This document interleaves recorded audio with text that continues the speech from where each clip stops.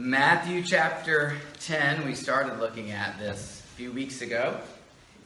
We'll pick up tonight by reading verses 16 through 23. 16 to 23 of Matthew 10. Let's hear God's word. I am sending you out like sheep among wolves. Therefore be as shrewd as snakes and as innocent as doves.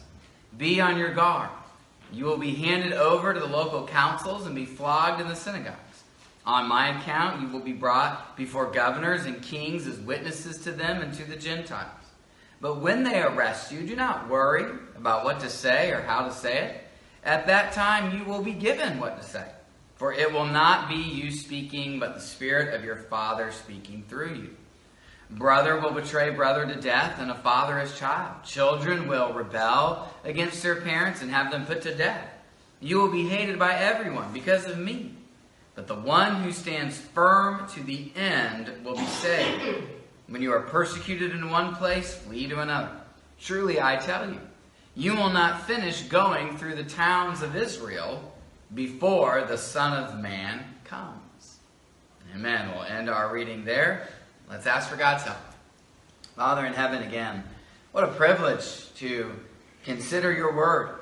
Let me think of Psalm 119, all the things the author said about your word. What a delight it was to him, how it corrected him, how it instructed him, how it put him on the right way. And oh, how we love your word.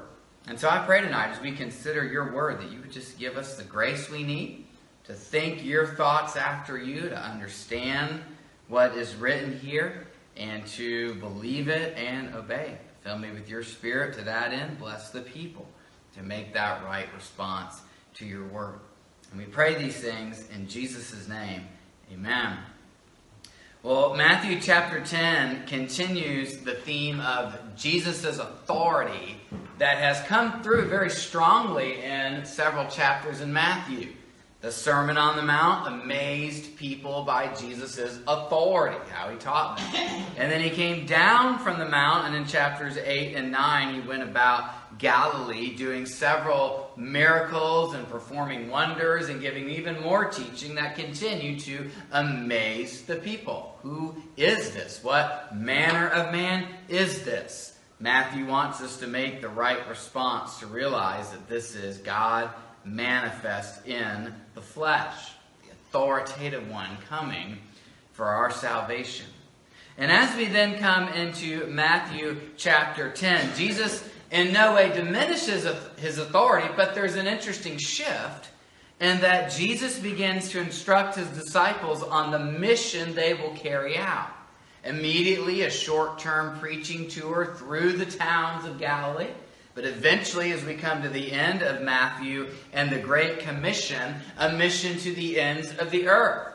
A mission in which they are to go and make disciples, call other people to follow Jesus as they have done. And what Jesus promises them in this chapter is that his authority will go with them. So he is the authoritative one. And he has come on a mission.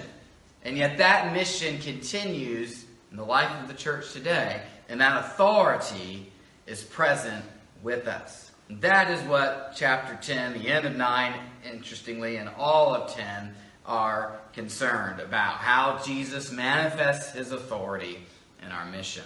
He tells us to pray for that mission at the end of chapter 9, and then to prepare for that mission in chapter 10, or the first 15 verses, as we see Jesus selecting his disciples, and then we see Jesus instructing them before he sends them out on the mission, telling them things like, now go only to the lost sheep of the house of Israel. We wonder, why so restrictive? Well, we'll actually speak to that again tonight in the very last verse about the Son of Man coming. But the short answer being, minister here first, and through the Jews, even through their rejection, salvation will come to the world. We'll start here, but we're going to work our way out as time goes on. So that's their audience. And then there's the nature of the mission, that in their word and in their deed, they would do the same things Jesus is doing. And how people respond to them indicates how people are ultimately responding to Jesus and to God himself. And so what provision then are they to make for the mission? Well, just travel light.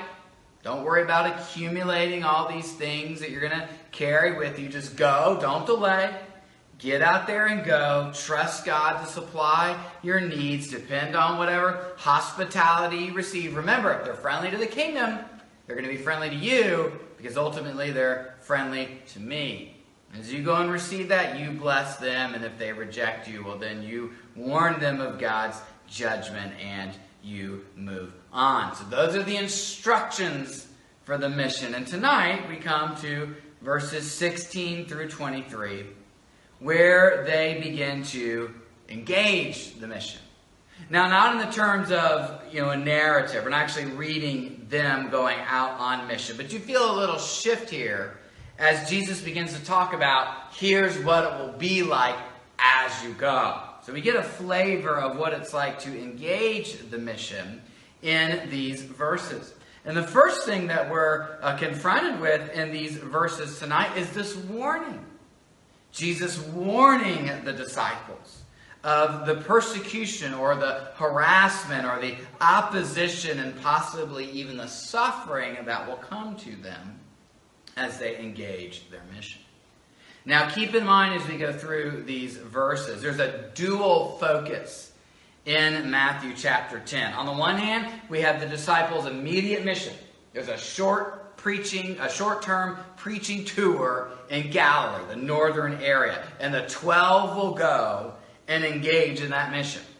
And eventually they'll return to Jesus and they'll talk about all the things that happen on the trip. But keep in mind also, some of what Jesus says must refer to the continued mission down the road. We'll see several of those statements tonight. It's almost like the disciples are the rock being cast into the pond. But the ripples will go out. We are those ripples today. So some of what Jesus says is as the rock is thrown into the pond, and some of what he says is dealing with the ripples going out. But what holds all of his statements together in tonight's verses is this repeated warning. A warning of persecution that arises because of Jesus. Remember, if the people's response to the disciples shows their response to Jesus, if the disciples are sharing Jesus' mission, well, that's going to work both ways. That means the disciples can expect to receive the negative treatment that Jesus receives from certain segments of the population. And you know the stories of the Gospels to know what I'm talking about. You even know how that ends with his crucifixion there in Jerusalem. Don't get me wrong, in some places Jesus is well received. We talk about the crowds that follow and, they just came for the food. Yes, Jesus rebuked that. But other crowds followed even faithfully to his death. So it's not as if everybody is opposed to him. Remember, the disciples will find some houses with hospitality that welcome the message of the kingdom. So in some places, Jesus is truly received, but he is also strongly opposed. And so he's going to warn the disciples of how they can expect that and what to do in the face of it. And so immediately we begin to see how it applies to you and me, what we should be ready for, and also how we can respond. So let's look at Jesus' statements. The first one is verse 16.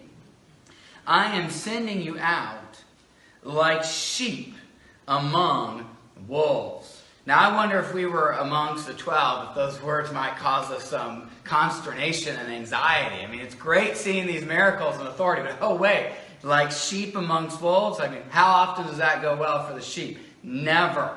And so Jesus is maybe unsettling them a little bit to expect hostility as they go out and confront the world, as they go out and confront Israel on this preaching tour. And I think it's legitimate to ask, okay, what did it look like? How did this happen in the lives of the early Christians or the church throughout time? So just a little overview of that idea of persecution. Of course, we read about persecution that came from Roman society as the church went out into the world. So just read Acts. The Apostle Paul is often imprisoned. Ironically, sometimes due to disturbances of the peace that he didn't actually instigate. he'd preach and other people would get mad and there's this commotion. And so everybody goes to jail because of the riot. When he's incarcerated, sometimes he's viewed sympathetically. Some of those people he talks to, they're, okay, this doesn't seem like a bad guy. I mean, maybe he could go free. Other people just don't really care about him. He's some religious guy. Who cares what this guy has to say? You do see Agrippa, one of the local leaders, executing James, the leader of the Jerusalem church. Of course, Nero is the first Roman emperor to show real animus towards Christians. You're probably aware there was a great fire in Rome, and Nero blamed it on the Christians so he could scapegoat them and have a good cause to persecute them and go after some of them. Of course, in society, Christians were often viewed with scorn. So if you read some of the early church fathers, like Justin Martyr, as they interacted with prominent Romans, the Romans just thought, hey, these Christians are silly. They have these backwards ideas, and they just, they're looked down on by the elites. And of course, there could be scorn or even trouble in your work if you were a Christian. So we live in a much more secular society, and not just in the past 10 years. I mean, in the past 200 years compared with Rome, we're very secular. Everything in Rome had a god. Your job had a god. Your guild had a god. If you went to a birthday party, there was some god acknowledged. And so if you didn't participate in all of those religious functions, well, you could lose work. You could lose your social standing. And that's where you get into Christians really getting in trouble with the state. Now, contrary to popular opinion, contrary to the way we sometimes imagine it, the Romans from day one weren't interested in going door to door and rounding up Christians. In fact, for a long time, the official policy was, leave those people alone. But if they end up in your courts, then you need to ask them to offer a sacrifice to the emperor. And if they won't do that, then you can punish them. So if somehow maybe your neighbor denounced you, he didn't like you, or you got in some kind of trouble and you ended up in court, then there would be that pressure to offer the sacrifices to the Roman emperor. And when the Christians would say, no, we can't do that. Jesus is Lord. Caesar isn't Lord. Jesus is Lord. Then there could be various punishments. And that's not to say then that no Romans ever went after Christians. Two Roman emperors in particular seem to really hate Christianity. And in the first about 300 years of the church, you had two periods that were significantly hot and heavy. One Roman emperor even boasted, I think I've gotten rid of the Christians finally in the Roman Empire. But it could come in waves. It might be heavy in this area, not in this area. It might be intense during this time, but not at other times. So that's kind of persecution of the church in the first few hundred years. Of course, interestingly, the immediate persecution that Jesus and the disciples faced was not Roman, but it was religious. So the disciples were viewed as heretics. They were viewed as a threat to the interests of the various Jewish parties. And those Jewish parties had religious reasons for acting the way they did. Jesus, of course, was executed by the Romans, but delivered to them by whom? The religious authorities. And as Christianity grew in the Roman Empire, it reached the day where you had a Roman emperor, Constantine, declare himself to be a Christian. So he made Christianity legal. That ended any official persecution. And then he actually made Christianity the state religion. And then the church has just had an interesting, sometimes good, sometimes very bad relationship to the state in its subsequent history. But that joining of church-state interests means that sadly at times the church itself was the persecutor of others. So in the Middle Ages, if you were a heretic, that was a crime against the state and could be punishable by various punishments and even death. In the time of the Reformation, Catholic, the official church there, did persecute Protestants, and sadly in certain Protestant countries, Protestants persecuted other Christians, including the Anabaptists. Zwingli drowned them when he was there in charge in Switzerland. So it's just kind of a sad commentary that the church that was persecuted at times became the persecutor. Of course, I think the question we have to ask ourselves, it's always a question I ask whenever I study the Bible and come to these statements on persecution, is, okay, We live in a different world from what the disciples lived in. We live in, as I said, a post-Enlightenment society. So it's not just that secularism has risen in the past 10 years. It has. But for 200 years, we have had nations that don't have official religions.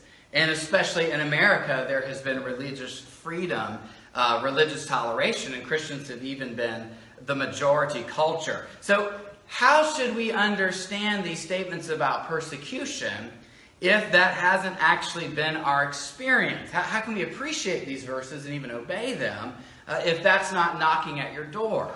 Well, here's a few ways to approach it. I would say first, remember, others in the world do still experience persecution. So when we had a get-together at the Hallas several months ago, Dale brought his friend Reuben. I think he said was from Nigeria.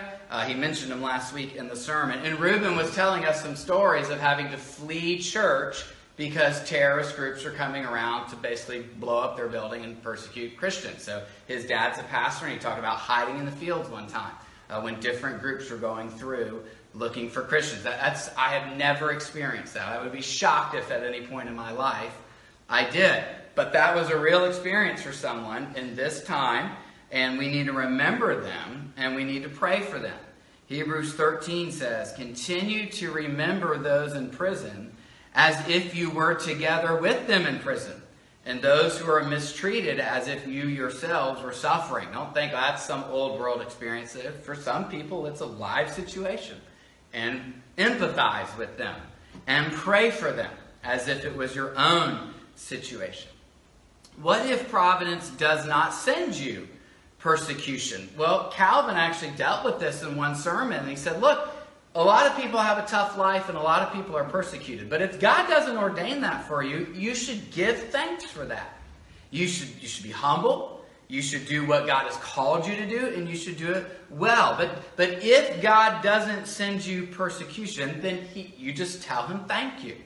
And I think especially in our situation, we have to be very careful that we don't read these verses and say, well, Jesus said I would experience persecution, but I'm not experiencing persecution. Well, maybe I'm doing something wrong. So maybe I should go looking for trouble. Maybe I need to do something to get this trouble to come find me. Maybe I need to start imagining persecution coming to me from certain segments and calling things religious persecution that at the end of the day isn't.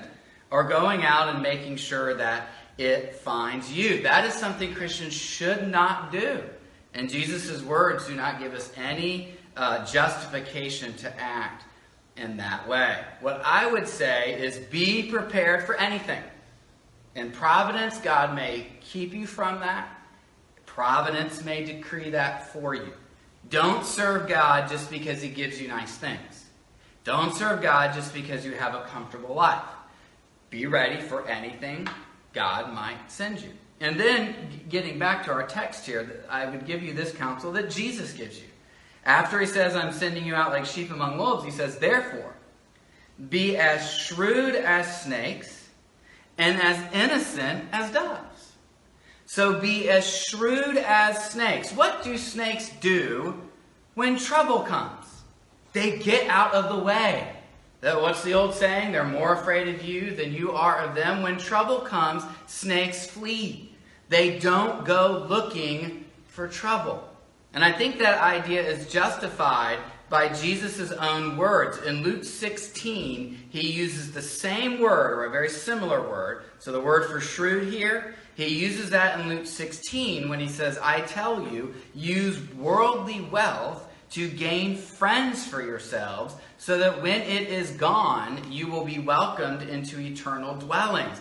That's the conclusion of the parable of the steward who, remember, he knew he was going to get fired, so he started cutting deals with all his master's creditors so that when he got the boot, he'd have some friends to welcome him. And Jesus commended that unjust steward and then gave these words. Be shrewd, be smart, be wise. Don't go looking for trouble. Be as shrewd as servants and be as as innocent as doves. So if you're going to be cunning and shrewd like a snake, it won't be because you're trying to surprise attack your opponents. and get the upper hand. It won't be because you're just trying to guarantee your own survival, or it won't be because you're trying to harm your opponent, but because you're trying to be wise and preserve your own survival as much as you can without compromise. And, here's the main idea, commending the gospel. You're going to be shrewd and you're going to be innocent, because at the end of the day, the message you want to come through loud and clear to an unbelieving world is that you care about the gospel and you care about God's kingdom more than anything else. You are not interested in merely preserving a way of life. You are not interested in merely getting your own way.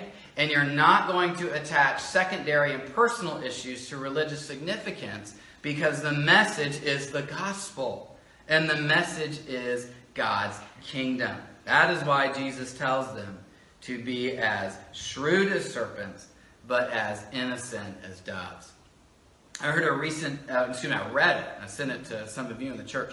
Read a recent interview with Tim Keller, where he was asked, what do you see as the greatest threat to modern day Christians? And I think his answer is really good and worth reading in full here. He gives a two-part answer. He says, in the United States, I think the second greatest threat is a new progressive secular ideology that is coming to dominate the academy, the government, the corporate world, and the mainstream media. It is against freedom of speech and deeply opposed to religious people expressing or practicing many aspects of their faith in public. And I bet that's a statement a lot of you would sympathize with. You've seen the cultural turn. You've seen the tide changing. It is a different world from which many of you grew up in. It's different from the world I grew up in. And Keller acknowledges that. That's a genuine concern that we should keep our eyes on. As Peter says in his letter, the church does function as exiles, as strangers in this world. But I think what Keller goes on to say is insightful. I think it's worth hearing. He says, however, the first and greatest threat is the failure of the American church itself. The mainline church wedded itself to liberal political parties, and the evangelical church has done that with conservative political parties. And so we are now seen as nothing but a political power block. Also, there have been numerous egregious examples of hypocrisy, with many prominent church leaders being found guilty of various forms of abuse and corrupt behavior. And instead of admitting past ways in which the American church has participated in the marginalization and exploitation of various peoples, a vociferous segment of the modern evangelical church has refused to repent and listen, and instead has become harsh and denunciatory in its communication. The church has failed to fulfill the Great Commission in our time, and that it has not discovered a way to evangelize a post-Christian secular culture. And I think Keller's words there, though challenging, are well taken. It's easy to say it's all those people out there. They're the problems. We're the suffering one. But Peter also makes in his letter, not only he calls us exiles, but he says, hey, now it's time for judgment to begin at the house of God. So we can lament what's outside, but the only thing we can really, at the end of the day, do anything about is what's inside. So Matthew 7, we start here. Let's take care of our business. Let's take care of what we need to do as a church. And then, by God's grace, we could speak to that culture with words of truth, but making sure that we're trying to communicate that in the way that it could be heard and in the way it needs to be communicated. So I think that's where we find ourselves now and in the coming generation. And so you can see how Jesus' words still very much apply to us and give us very good marching orders. So let's continue on with what he says there. He says in verse 17, be on your guard. You will be handed over to the local councils and be flogged in the synagogue. So here you go, on one level, something that sounds like very oriented to the disciples' experience. As they went through these towns, there would be these local councils that were made up of 23 members of Jewish society. I believe they were male. And they had a responsibility to maintain public order. And in their town, that applied to affairs of life as well as religious affairs. So if you came through preaching something that was causing a problem, well, they could impose a penalty. They could flog you. And it's stated directly in both the scriptures and the Jewish law. The punishment of the 39 lashes. That was the maximum flogging that you could be given for crimes. And they were applied to moral crimes. They were applied to ritual offenses against the Mosaic law, including breaking the food laws. And so maybe that's the point at which Jesus' disciples, and of course later Christians such as Paul, maybe that's where he would get in trouble with the religious authorities, which you think, wow, food laws, that's really not something we're probably going to face. But in the early church, that was the issue that might get you persecuted. And then he goes on and says in verse 18, on my account, you will be brought before governors and kings as witnesses to them and to the Gentiles. So here now we see the shift to the future, that they would go before kings. Well, during Jesus' ministry, Galilee did not have a king. Herod liked to call himself that. But he was just a tetrarch, just ruled over a specific area, and himself was under the Roman emperor. Paul, however, did appear before a king. He appeared before various governors, and many Christians, as time went on, did so as well. So the immediate and the future in scope here. But notice this good news, by the way. He says in verse 18 that you will be witnesses to them.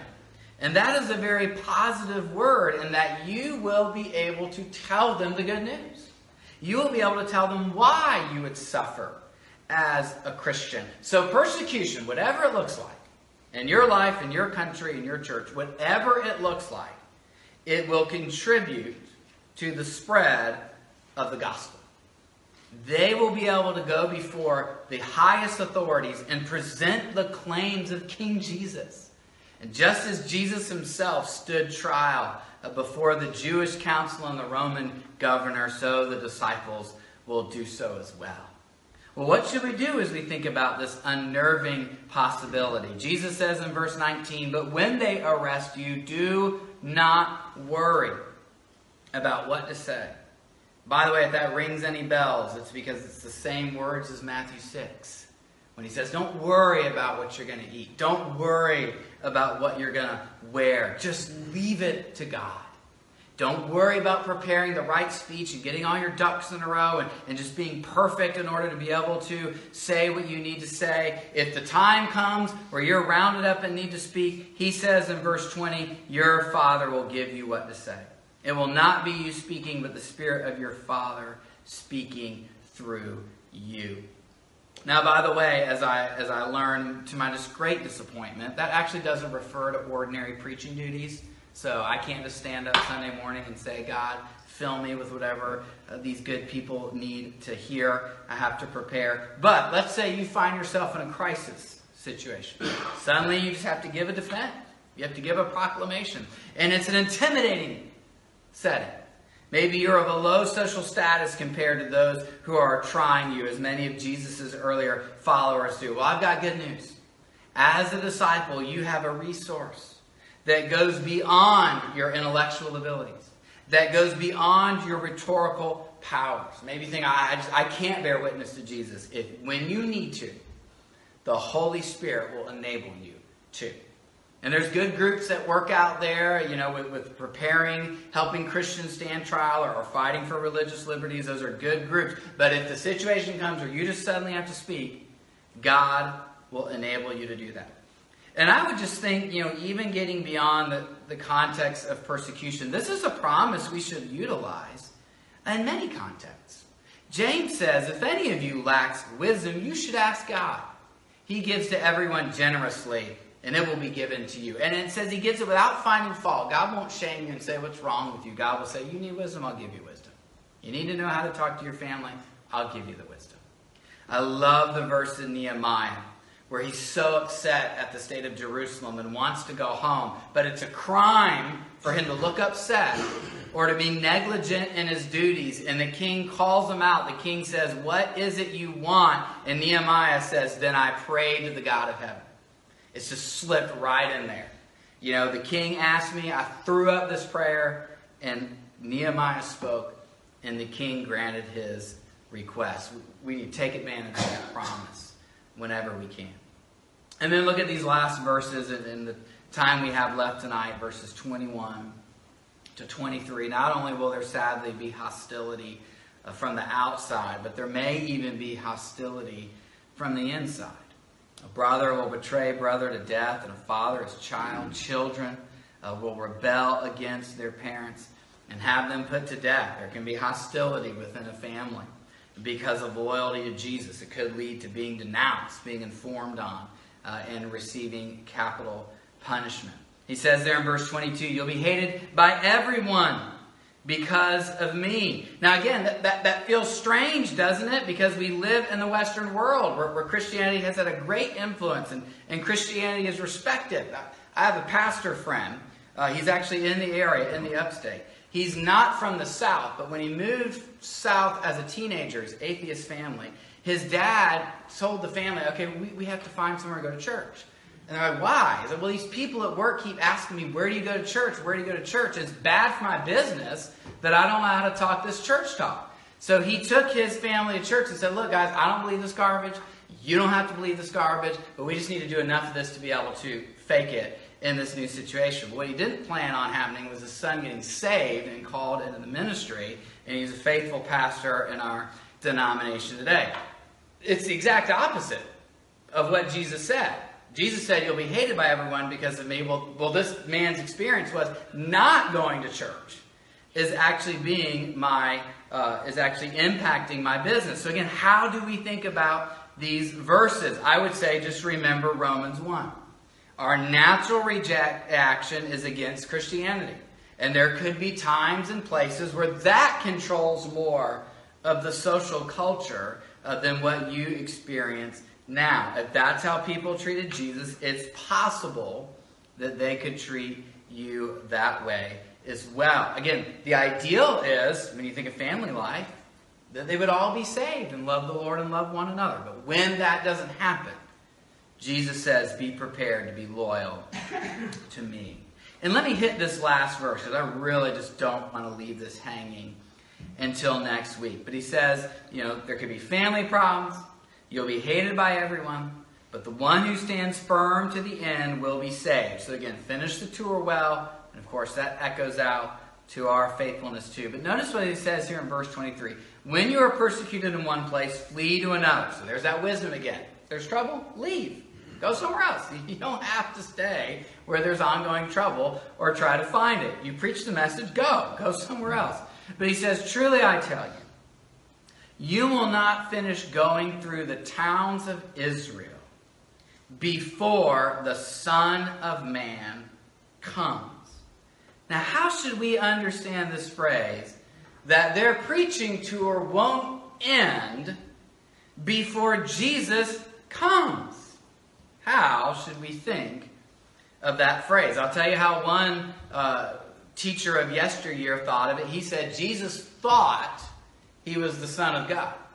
And he thought if the disciples go around and preach that I've come, everybody will believe in me and God's kingdom will come. And when that didn't happen, Jesus was so disappointed, he thought, I got to grab the wheel of time and turn it. And he did so by going to Jerusalem, but he got himself killed. The wheel of time turned on him and crushed him. And he died a disappointed man. Okay, that's pretty extreme, isn't it? How should we understand Jesus' words? Did he think his coming would occur in his lifetime? There'd be some glorious revelation? Well, let me give you what I think Jesus is saying here before we end tonight. It's very tempting to read this as a reference to Jesus' glorious appearing. What we even think about as the second coming, because Jesus uses that language, before the Son of Man comes. But it's best to understand the Old Testament influence on Jesus' language. The reference to the Son of Man comes from Daniel 7, verses 13 to 14, where Daniel says, in my vision at night I looked, and there before me was one like a son of man, coming with the clouds of heaven. He approached the Ancient of Days and was led into his presence.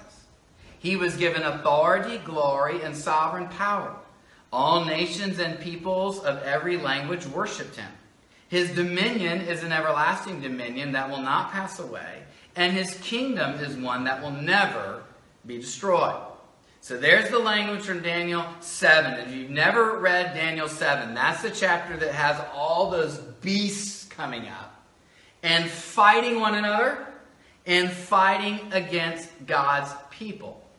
And the vision ends when this Son of Man is brought before God's throne in heaven, and he is given kingship over all peoples. So in its original context, Daniel is simply saying, okay, my people are going to be persecuted. But one day, because they are faithful to death, they will have authority over the persecutors. The beast will hurt them, but one day, like Adam, they will tame the beast. And God's people are represented in the vision by that human figure, the one who is vindicated after his oppression. Now, here's how Jesus is utilizing that language. He's saying, I'm that Son of Man. And I know when we read Daniel, it's talking about the people of God. But I'm telling you, I'm going to fulfill it. How can I do that? Because I'm going to represent all of you. This ties right into what we were saying in Romans 2 this morning. Jesus says, I'll represent you. I'll be the Son of Man. And I'll go through the experiences of suffering. And I'll suffer at the hands of the beast. I'll suffer at the hands of the nations. And I'll do that on behalf of my people. And because I do that unto death, I will be vindicated. And I will come before the Ancient of Days. And I will receive this authority over all people. So I know it's tempting to say, oh, he says the Son of Man comes. That means comes again. No, in Daniel saw the Son of Man coming with the clouds of heaven. But he didn't come down to earth. He came into the heavenly throne room.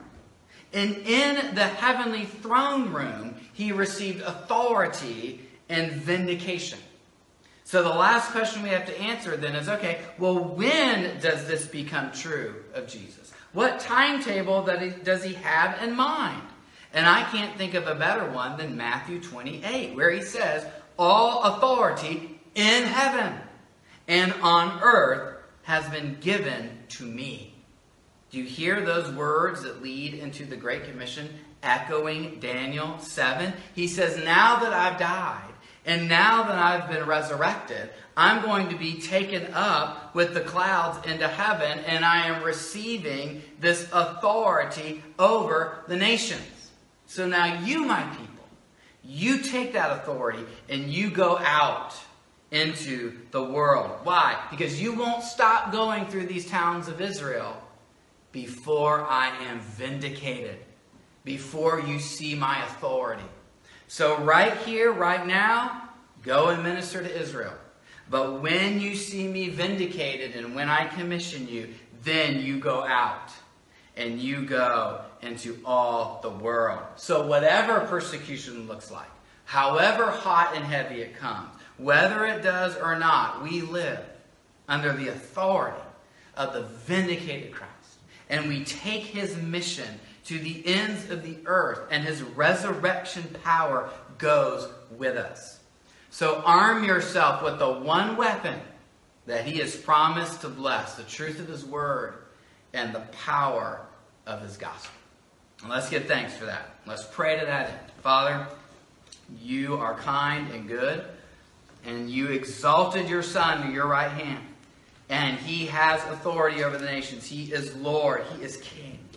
So, Father, help us as your people, cheerfully, humbly, prepared for suffering, to take the gospel to the nations, not to take our own message, not to let that message get hijacked by any distortion of any group or any person.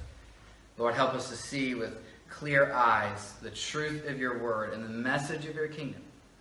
And Lord, please take it from here, from Roebuck, from Spartanburg County, from the upstate of South Carolina, take it to the ends of the earth. Save people in our families, children, grandchildren, other relatives. Save people in this church. Save people in this community. And may that saving message go out from here and beyond and help us to find out whatever role we play in that story. Make us to know our gifts, our abilities, our opportunities. And even if we don't know all those, just to be ready to speak the message that you would give us by the power of your Spirit. And equip this church to that end and bless those efforts with fruit. And we pray it in Jesus' name. Amen.